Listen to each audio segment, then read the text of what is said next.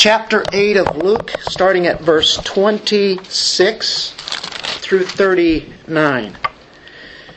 And they sailed to the country of the Gerasenes, which is opposite Galilee. When he came out onto the land, he was met by a man from the city who was possessed with demons, and who had not put on any clothing for a long time, and was not living in a house, but in the tombs. Seeing Jesus, he cried out, fell before him, and said in a loud voice, "What business do we have with each other, Jesus, Son of the Most High God? I beg you, do not torment me." For he had commanded the unclean spirit to come out of the man, for it had seized him many times, and he was bound with chains and shackles and kept under guard. And yet he would break his bonds and be driven by the demon into the desert. Jesus asked him, "What is your name?" And he said, "Legion." For many demons had entered him. They were imploring him not to command them to go away into the abyss. Now there was a herd of many swine feeding there on the mountain, and the demons implored him to permit them to enter the swine. And he gave them permission. And the demons came out of the man and entered the swine, and the herd rushed down the steep bank into the lake and was drowned. When the herdsmen saw what had happened, they ran away and reported that in the city and out in the country. The people went out to see what had happened. They came to Jesus and found the man from whom the demons had gone out, sitting down at the feet of Jesus, clothed and in his right mind, and then became frightened. Those who had seen it reported to them how the man who was demon-possessed had been made well. And all the people of the country of the Gerasenes and the surrounding district asked him to leave them, for they were gripped with great fear. They got into a boat and returned. But the man from whom the demons had gone out was begging him that he might accompany him. But he sent him away, saying, "Return to your house, describe what great things God has done for you." So he went away, proclaiming throughout the whole city what great things Jesus had done for him. Father, we are amazed at your great power. The power that Christ had in casting out demons from humans. And Lord, may we get it just a little bit more, how controlled Jesus is, and how he does control everything in this world, in his providence. So Lord, give us a little more enlightenment about the reality of our Lord Jesus Christ. Amen. Well, we go into another story that we're all familiar with, and as we go through Luke 8, it's a series of these 4 miracles. Now this time it's dealing with demons. We've seen Jesus do this in Luke also. Chapter 4, when he was in the synagogue, there was a man possessed. Demons are supernatural beings with much more power than mankind. Mankind cannot be close as far as power is concerned. Even with all the technology that we have, we cannot match the power of demons. But Christ, who is greater than these powers. Greater is he who is in us than he who is in the world, right? He has infinite power. He's all power. Omnipotent is what he is. And ultimately, he will destroy all the works of the devil. He demonstrated his power at the cross and resurrection. That's the ultimate place where we see the power. He had power over death. And he rose again to life. He came to this earth to destroy the works of the devil. Let's turn to 1 John, back near the back. 1 John chapter 3, verse 8. And that's where we attest to this great truth. The one who practices sin is of the devil, one who continues to be in sin. For the devil has sinned from the beginning. The Son of God appeared for this purpose. What purpose? To destroy the works of the devil. That is good to know. Let's turn to Luke chapter 11, verse 20. As we go back to our Luke, this time in Luke 11, verse 20, Jesus is challenging them about his power that he has, and it doesn't come from Satan. Where did people say that he got his power? The ones who didn't like him said he got it from Beelzebub, got it from Satan. And he says this in his own words, "But if I cast out demons by the finger of God, then the kingdom of God has come upon you." If I cast out demons just with the finger of God. Now, he could have said the right hand, the right arm of God, right? Or the hand of God. What does he say? Finger. He probably could have said the little finger. That's how powerful it is. That's nothing, to defeat the enemy. So there we go, of Jesus telling them. This is after our chapter 8, of course, being in chapter 11. Now, when does this happen? Well, we look at last week, we see that there was a furious storm. It was like a hurricane there on that little lake, and it's furious. We see that Jesus had demonstrated, I think, just awesome, tremendous power that nobody could ever do. And now he's heading towards this place that is the home of Gentiles, pagans, the Gerasenes. It's on the other side of the lake. And it's probably early of a morning when this has happened. You've had the storm out in the sea. What a night that was. And they arrive now on the other side. Jews don't go there. And I'm sure the disciples are going, did you know where you're going? Absolutely. I don't know if they would even ask that. After what he did, certainly he's got to know where he's going. But I don't know about getting out here at this place. I mean, these are Gentile people. We're heading into what would be known as the Decapolis area. Or when you say decade, what do you think of as far as number? 10. These were 10 cities, the Decapolis area. Gentiles. Jesus hasn't been hanging out with the Gentiles, and now he goes right over there. It's his plan, and I would say it was his plan all along. Bring up the storm, and then let's go over there where there is a demoniac. I'll show my power there. I do want to emphasize how powerful these demons were in this one man or 2 men. He's a demonized man.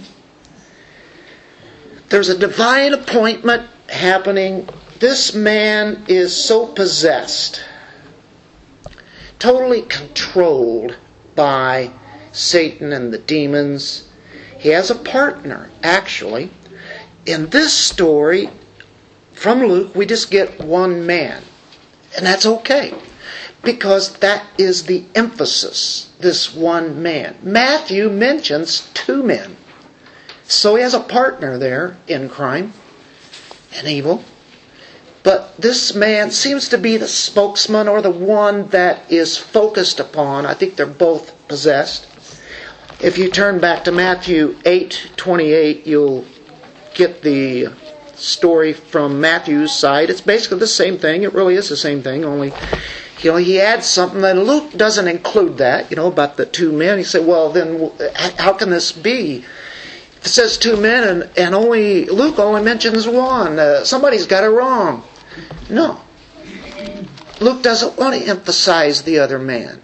Apparently, the voice is coming out, and maybe the 2 men are definitely both possessed, but let's see what Matthew says in verse 28. When he came to the other side, into the country of the Gadarenes. See, that to us today doesn't really mean a whole lot, but what we've just talked about does mean a whole lot. He's going to an area where it really wouldn't be friendly confines. 2 men who were demon-possessed, there we go, met him as they were coming out of the tombs. They were so extremely violent that no one could pass by that way. Every time people would get out, if they would have a boat get out, all of a sudden those men would be coming, rushing down, shrieking, yelling at them, naked. Who knows what all that they were getting ready to do. They would kill them if they would get a chance. So nobody went by that way. Well, do you think Jesus knew about this? Do you think He sees them coming down? The disciples are in the boat going, we really need to be going back to Galilee. They don't say that, but now these guys are deadly. They're dangerous. You'd be scared to death if you saw them coming running down there to the beach. They're going to put the boat there. The main man appears as a wild and crazy maniac. He's certainly possessed by demons. Demon possession means one who is under the control of a demon who controls this man's personality. He becomes passive. And the demons do whatever they want in this man. They use his body and they use his voice. That's demon possession. And the person also is afflicted by this. He's tormented. He's gashing himself with stones, sharp stones. He's tortured. He's traumatized. It certainly was not a pleasurable experience for these men being demon possessed. Working through the mind and body and voice. Infested. I mean infested by demons. Nowhere else in the Gospels do we see this kind of scene. We definitely see a lot of casting out of demons, but 2,000 at least, maybe 6,000, we don't know. We're talking many, many, many. So, that's the kind of situation we're in. This is absolutely beyond description. Dominated by the forces and the multitude of unclean spirits. And so there's this man. What does the Bible say about demons? Well, at one time, when they were created, they were holy beings. All angels had no sin. At one time. During the creation time. It's hard to imagine, isn't it? And they dwelled in the presence of God constantly. They knew God the Father. They knew God the Son. They knew God the Holy Spirit. These demons identified who Jesus was here, Son of the Most High God. Satan is the prince of the power of the forces of hell. They are active. So when the fall happened with Satan, 1/3 of the demons fell. 2/3 remained sinless. Now you have 1/3 of the angels sinful. That's all they live for is sin and to wreak havoc with God's creation, especially mankind. So you think of evil spirits of fallen angels, and they withstand the purposes of God. They totally rebel against them. Of course, if you know the book of Daniel, you'll know that there were wicked forces trying to control nations, and the other angels, the good angels, are fighting them. It's found in the book of Daniel. There they are. They don't really want anybody to know they're there.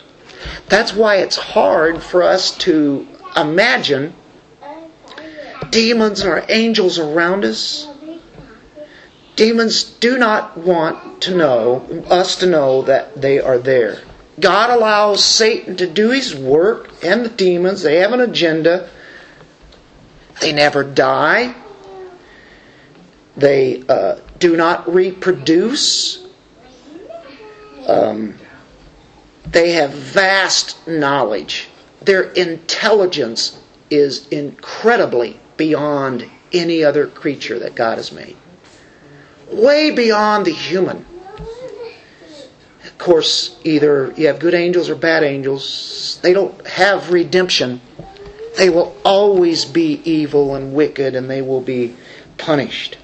So that is some of the ideas that the Bible presents about these demons. No matter what we hear out in the world, the Bible has the truth to say behind it. It's about perversion.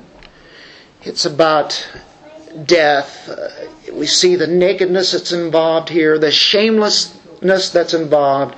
That's a sign of sexual perversion.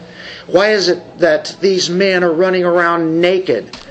If you turn to Acts chapter 19, long after Jesus has ascended to the heavens, you have the gospel being spread all the way out to Ephesus.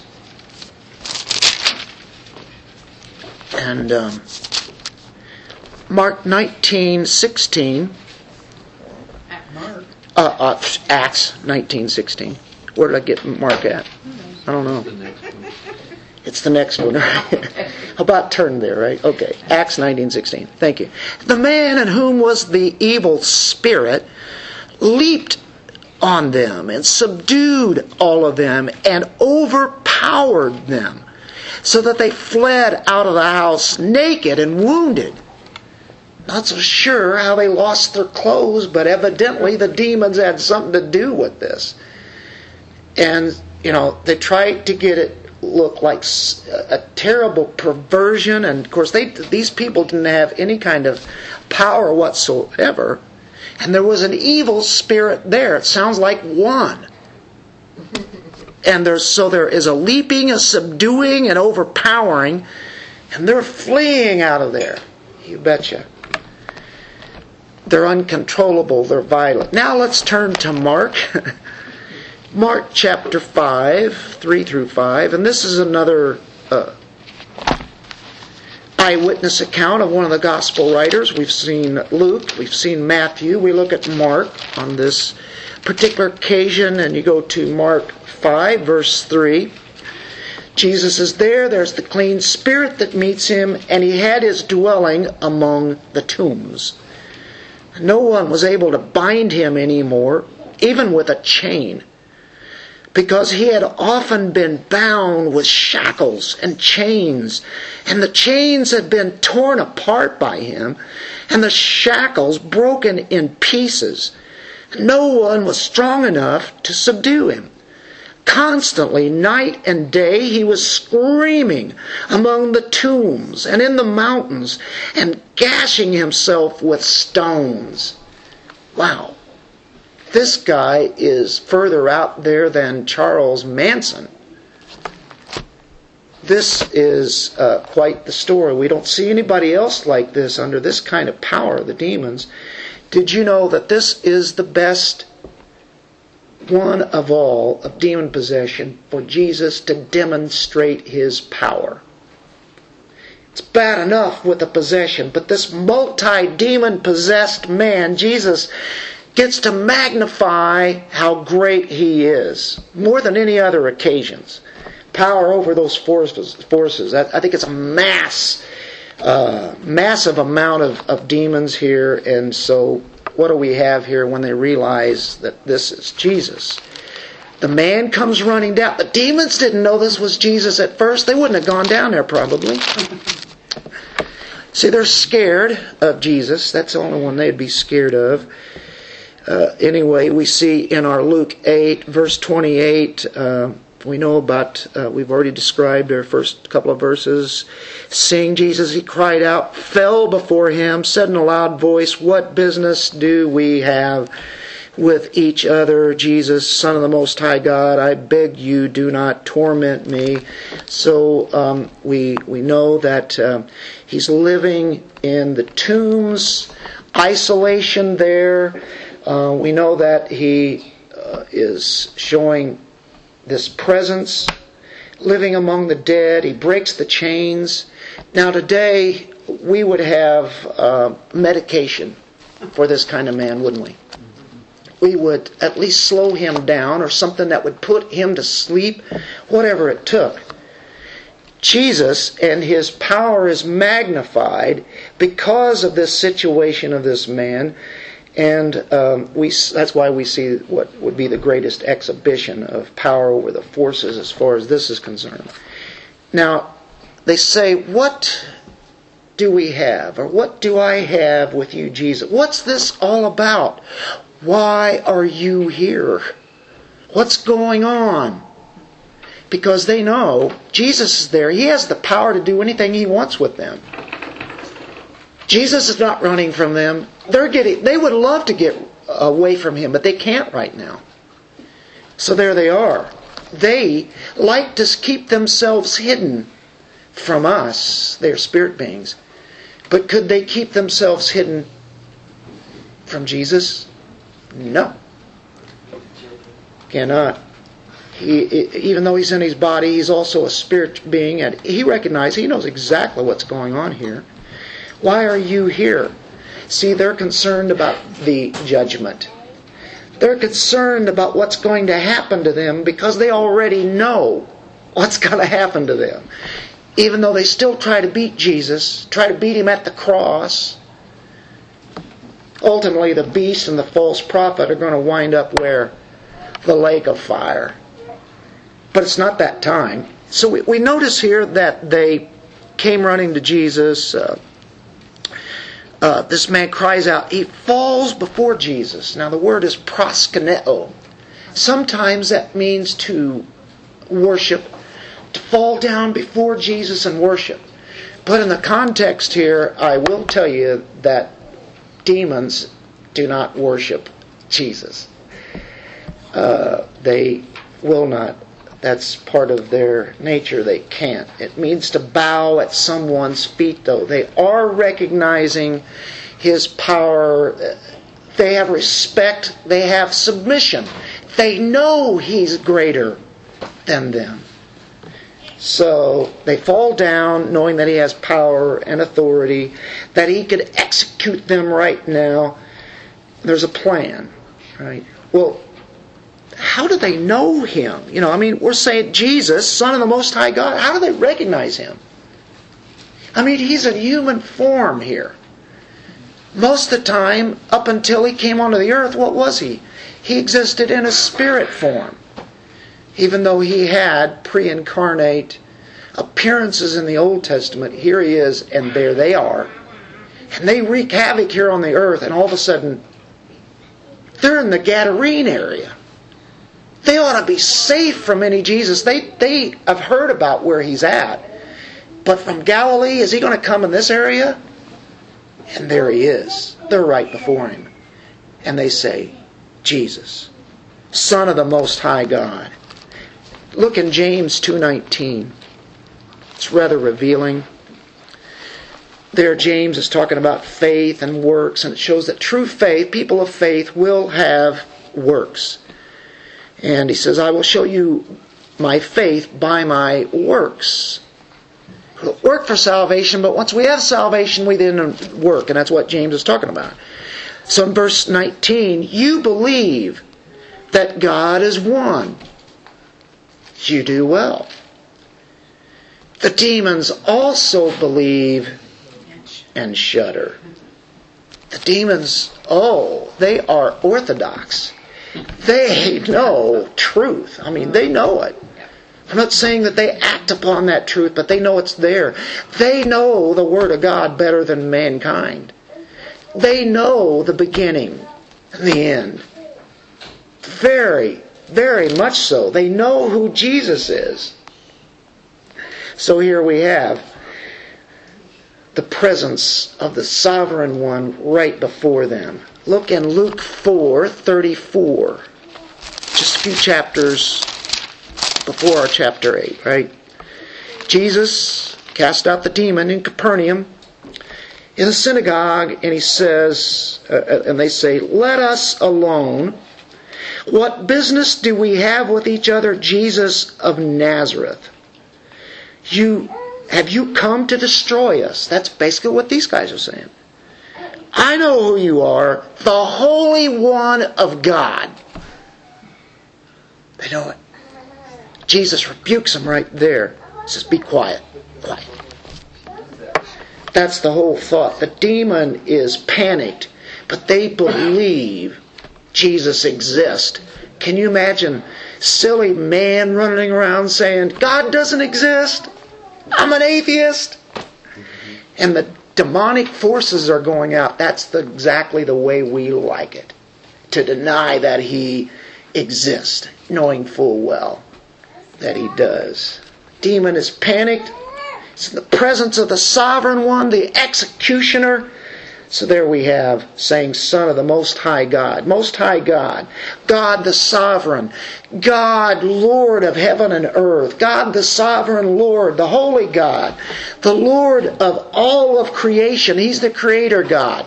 God the Son. God the Father. God the Holy Spirit.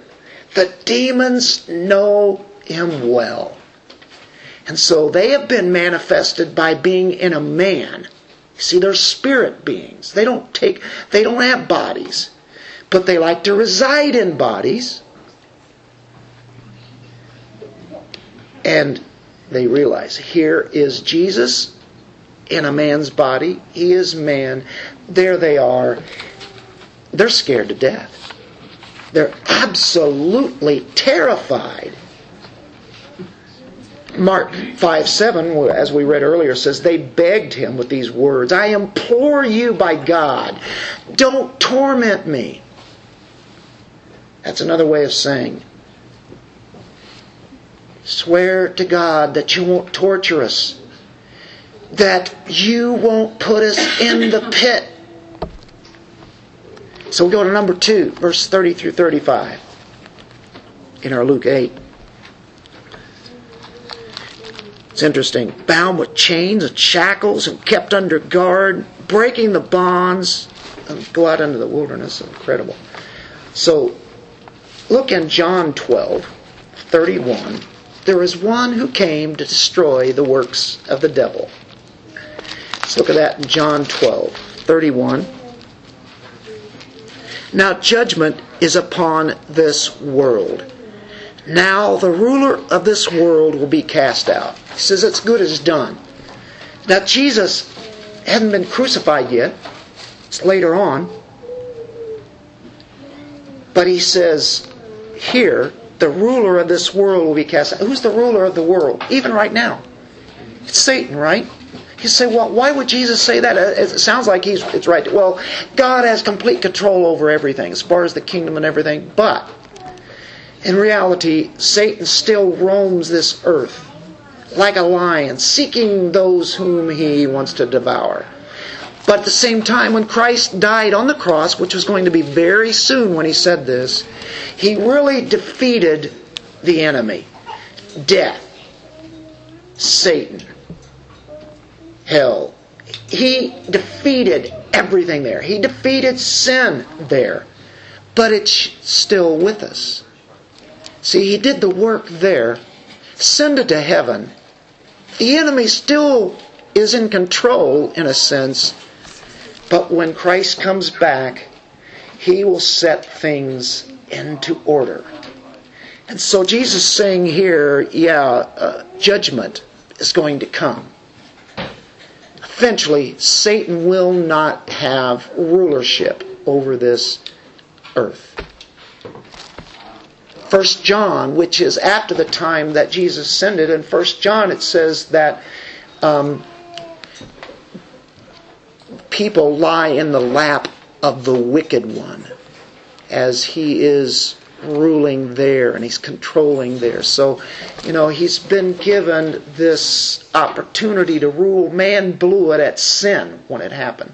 Still is, but as far as God is concerned, He's controlling, God is, and He beat the devil. He will show it in due time. That's called cashing in the chips, isn't it? He has them all. Look in Romans 16:20.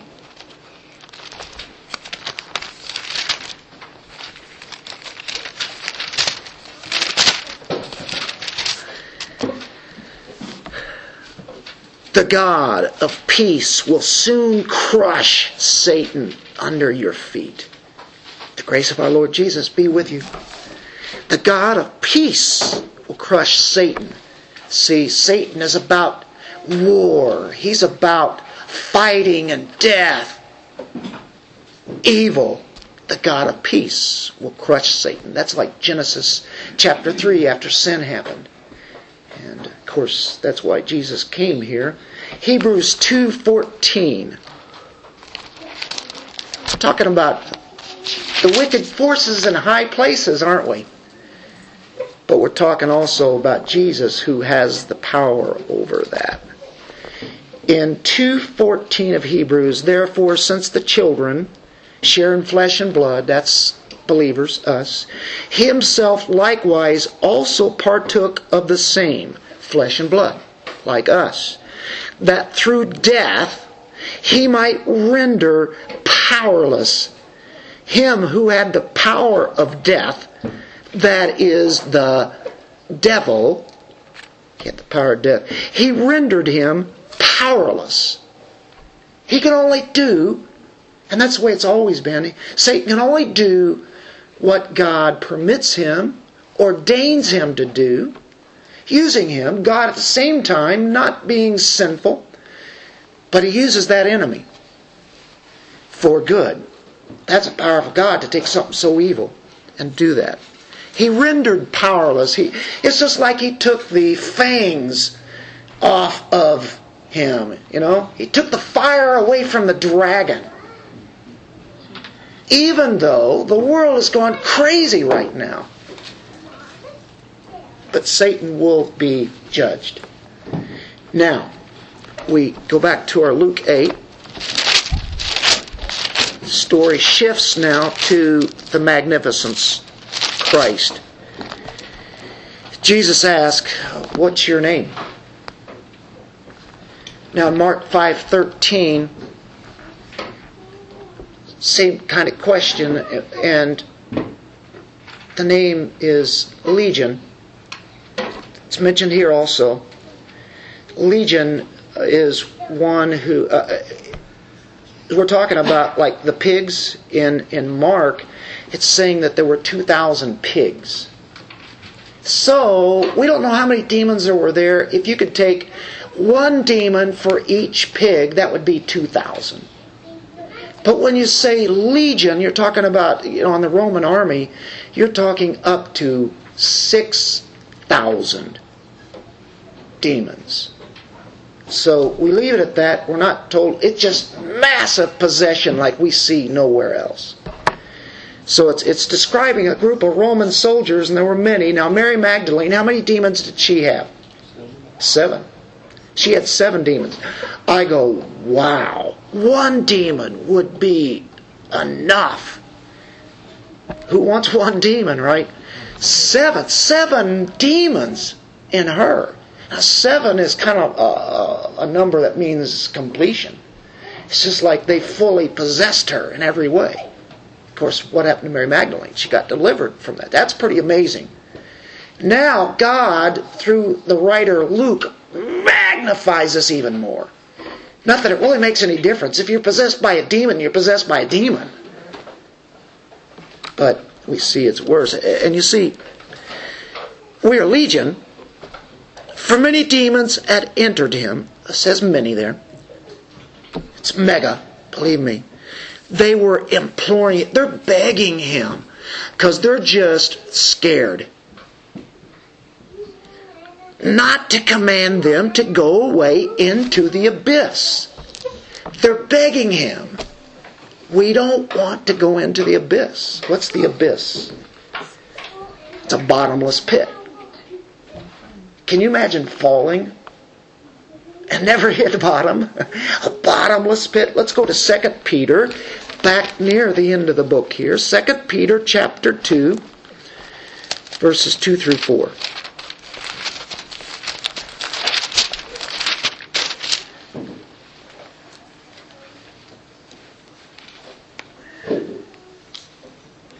Second Peter 2, I'm going to pick it up.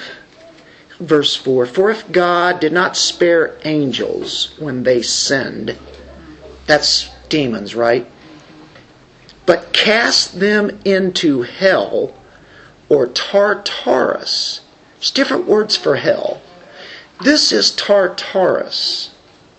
Tartarus is like it's a pit meant specifically for these particular evil angels. These particular demons. What did they do? Because demons have been out and about all of this earth ever since creation. But there were some who sinned. I mean, they always sin, but we're talking about some kind of sin that they were never to do. But he cast them into hell or Tartarus and committed them to pits of darkness. And look at this, reserved for judgment. That means they're in a kind of a holding tank. While we, are living today, or humans have lived long before us, and it continues on, they're in this particular Tartarus, this hell, this bottomless pit. And so the demons in this man are saying, we don't want to go in there. They're begging him, imploring him. Get the picture, right? Let's go to Jude 6. Jude is just before Revelation. It talks about apocalyptic kind of days.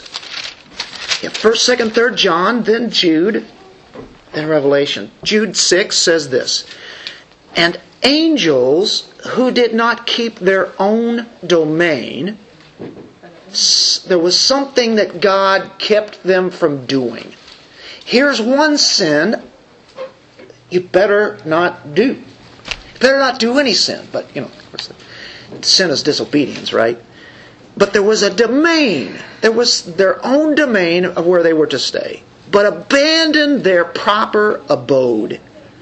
He is kept in eternal bonds under darkness for the judgment of their great day. So there again we have these particular angels, which sounds a lot like what we had just read earlier in Peter. These particular angels, these demons, are kept in eternal bonds, kept someplace. If you turn to Revelation chapter 9, verse 1, these demons were never to get out until a certain time. Revelation 9, 1 and 2.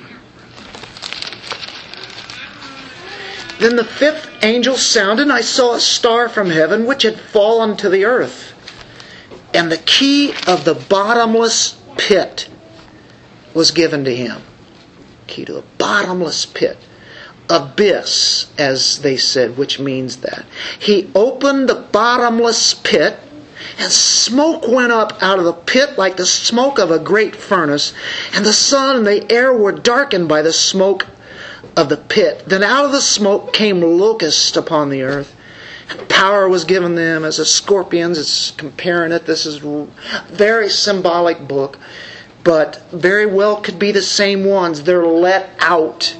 Could be something else, but you tie these three passages together and we see that these, there were demons that were held in a real bondage before the judgment is to happen, which is in the future, isn't it?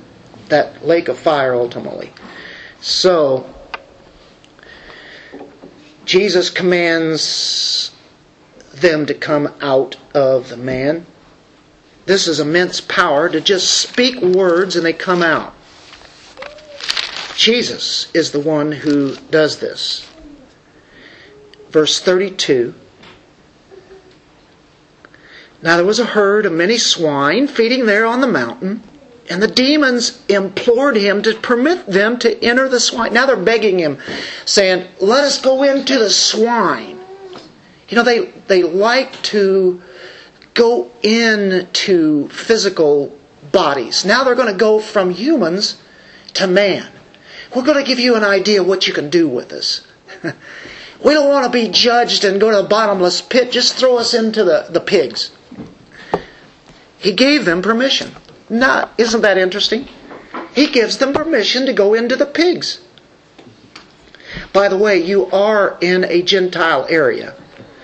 In the rest of the land of Israel, you're not going to see Jews raising pigs, for they were considered unclean. They were dirty animals, right? They had the cloven foot, and they were unclean animals, not to ever be eaten. So these guys are raising pigs, and the demons are begging to have permission to go in them. And it's a physical world. That's what the demons like to enter into. So they use animals even. So they needed somehow to impact the physical realm that they're already in and to do some damage. Why on this earth did Jesus give them permission? When later on, the man who was a demoniac, who then later becomes calm, doesn't give him permission, as he asked permission, to go with Jesus. Sounds really kind of odd, doesn't it? Why? Why, Jesus, did you give him permission to do that? Well, this would be a very visual, vivid proof that the demons had left the man, wouldn't it? There are these ones who own the pigs or are taking care of the pigs or whatever, and even though they may not see those demons going in there, all that they know, Jesus said, come out. Next thing you know, they're in the pigs and they go rushing off the bluff, the steep cliff, and go into the water and the ground. Now I want to tell you, pigs don't naturally like to do that, to fall off big bluffs and then one after another go woo, and go down there and start swimming. And that's not really their kind of thing. By the way, they just ran down that hill and they did a swine dive. Oh, boo. Okay, if I'm getting carried away, let's just go ahead and say it like this. They committed suicide. There we go. Okay, you guys caught it. You saw that one coming, didn't you? Okay, enough of that, right? They were like lemmings.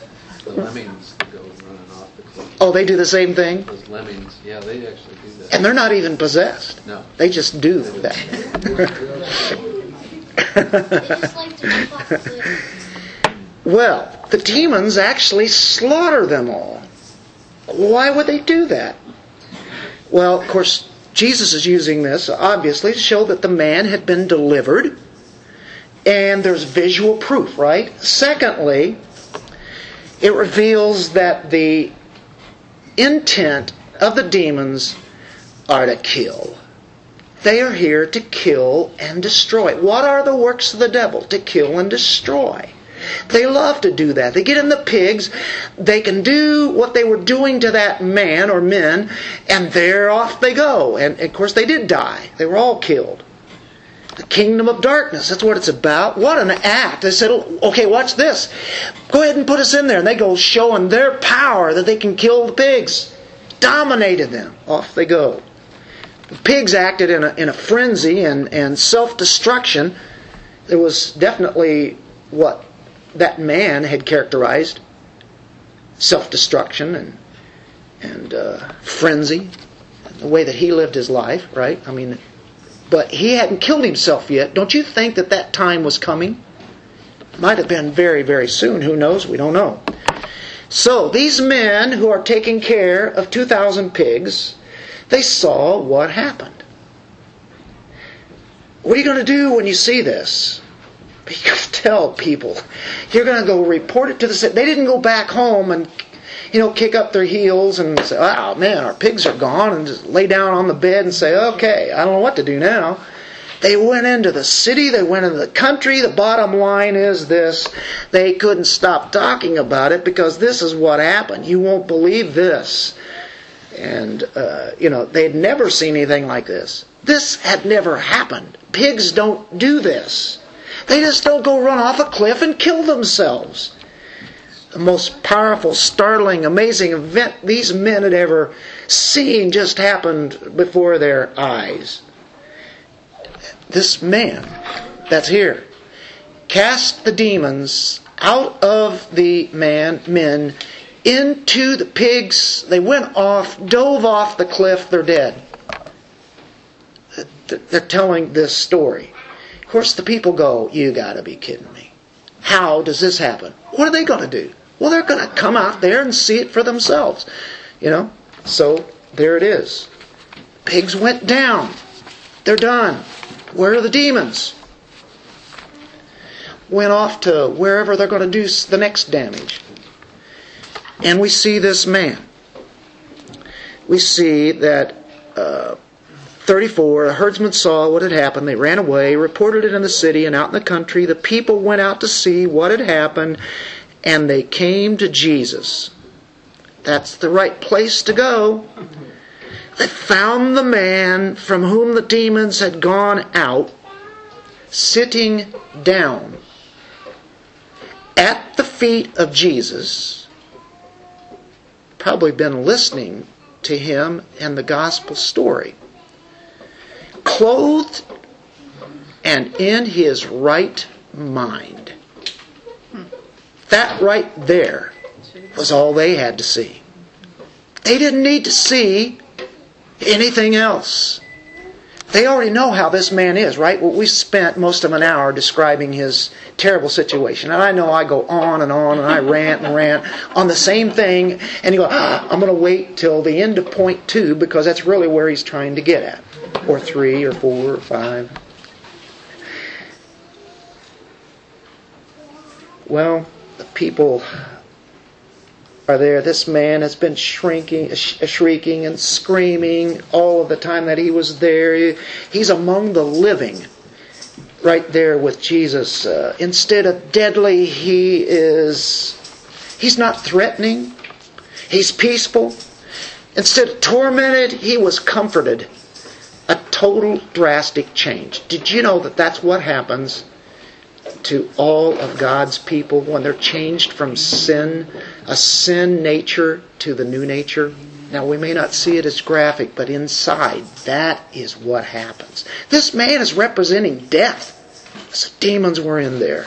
So now we look at verse 36 and 37. We see that they became frightened at the end of 35, and those who had seen it reported to them how the man who was demon-possessed had been made well. There's sanity here. His mind is made well. His whole body is made well. Sophreno, as far as having the right mind. Freno dealing with mind. Here he is been made well or saved. Sozo. Sozo is saved, delivered. And so they see the man certainly is delivered from what he was. We never saw this man like this. By the way, we wouldn't even get close to him because he would have killed us. Verse 37, and all the people of the country of the Gerasenes and the surrounding district asked him to leave them. Jesus is getting implored and begged all the time, isn't he? And now they're begging him to leave. You know, when you have truth and people don't want it, they don't want to hear you. Better yet, they want to get away from you. They don't want to hear truth. I'll cover my ears up. I don't want to listen to this, right? Well, that's where they're at. They don't want him there because anybody who has the power to do what he did, at least we could live here before we just get away from the man. We wouldn't go in where he was at, the tombs. Now they're saying, you need to leave. Would you leave? I cannot imagine a more powerful example of the saving power of Jesus Christ when that man is sitting there with him. It was like he was like Lazarus, who had been dead physically for 3 days. This man had been totally possessed by these 6,000 demons or whatever. A dramatic event. The proof of it was in the drowning herd of the pigs, and now you've got this man here. This is the power of God. They're gripped with fear, it says here. And all the people of the country of the Gerasenes, the surrounding district, asked him to leave them, for they were gripped with great fear. Phobe is the word for fear. Phobia. Fear. Megala. Fear. Mega fear. Great fear. Massive fear that they have. Scared to death for their lives. They're terrified. They were seeing the great power of God. What He had done. They knew it. It was a holy power, wasn't it? What happens to people who are unholy, which is every man, woman, and child? They don't like holy. Whenever they see the presence of the holiness, they know their sin. Isaiah knew his sin. Luke, in Luke 5, talks about Peter who had been fishing, and then he realizes that was Jesus there on the shore. Again, he recognized his sin. I'm a sinful man, depart from me, get away. They knew they were exposed to holiness. They had never seen Jesus. Might have been some kind of news come across the Sea of Galilee there, but they didn't want any part of Him. They reject Him. The whole town, the whole region there needs Him. They want Him to go away because they were terrified of His holiness. When you see God's holiness, you see a great need. What are you going to do? You're either going to say, I need to be right before Your holiness, or you reject. You know what? Most of the world is really comfortable with pigs and maniacs. Because they feel more comfortable there than they do around God's people, who are not there to judge them or to make them feel bad, but they're there to what? To bring them close to Christ. To tell them what the real news is. But to those people, Jesus Christ is not comfortable. And this is the blindness. This is the damning darkness and ignorance of sin. This is the power of sin and what it does. It makes people want to get away from the best news in the world and how they could get delivered. So what did He do? They asked Him to leave. They're gripped with fear. At the end of verse 37, He got into a boat and returned. Went back to Galilee. He just turned, got into the boat. They all left. Just that quick. Doesn't try to win an argument. This is one time, one day, one opportunity. And they say, get out. He goes to Capernaum. It was a damning rejection. Jesus never, ever came back there. But the story is not done. The incredible knowledge of Christ, knowing, I've got this one guy here. You know what? I can take him on tour with us and let him tell his story to everybody over in Galilee. Man needs a little training, doesn't he? Jesus says, you don't need any more training. You don't have to have my body around you. You don't need to hear my teaching. What I want you to do is go out and just be who you are now and tell what happened in the Decapolis area. In the town and in the countryside where he had been, those people still have another chance. Because we look at this, verse 38, the man from whom the demons had gone out was begging him that he might accompany him. He was begging him. You notice begging all the time? It was the demons, it was the people that come there that rejected, and now he's begging that he goes with them to accompany him. Well, wouldn't you want to do that too? His whole life changed. This is it. This is life. He's it. And he sent him away saying, return to your house. Describe what great things God has done for you. I don't know how long this was. Might have been minutes, might have been a half hour, we don't know. But Jesus told him everything he needed to know. So he went away proclaiming throughout the whole city what great things Jesus had done for him. And there we go. Jesus says, okay, you don't want me, but the truth is still here.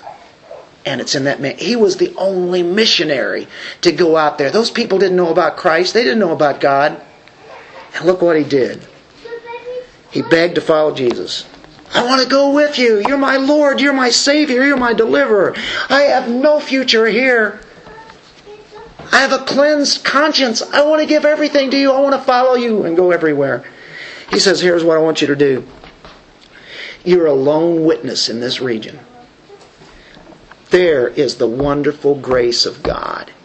It's not only to that man, but now he's going to use that man to extend it to those Gentile, pagan people, God-rejecting, Christ-rejecting people. And some of them are going to bow down to the truth of Christ.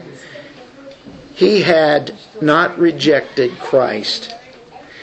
Jesus left them a witness. He went proclaiming throughout the whole city, preaching throughout that whole area. And don't you know, the news got around. Does that tell a lot to us? Here's what Christ did to us. Here's what He can do for you. Here's what I was.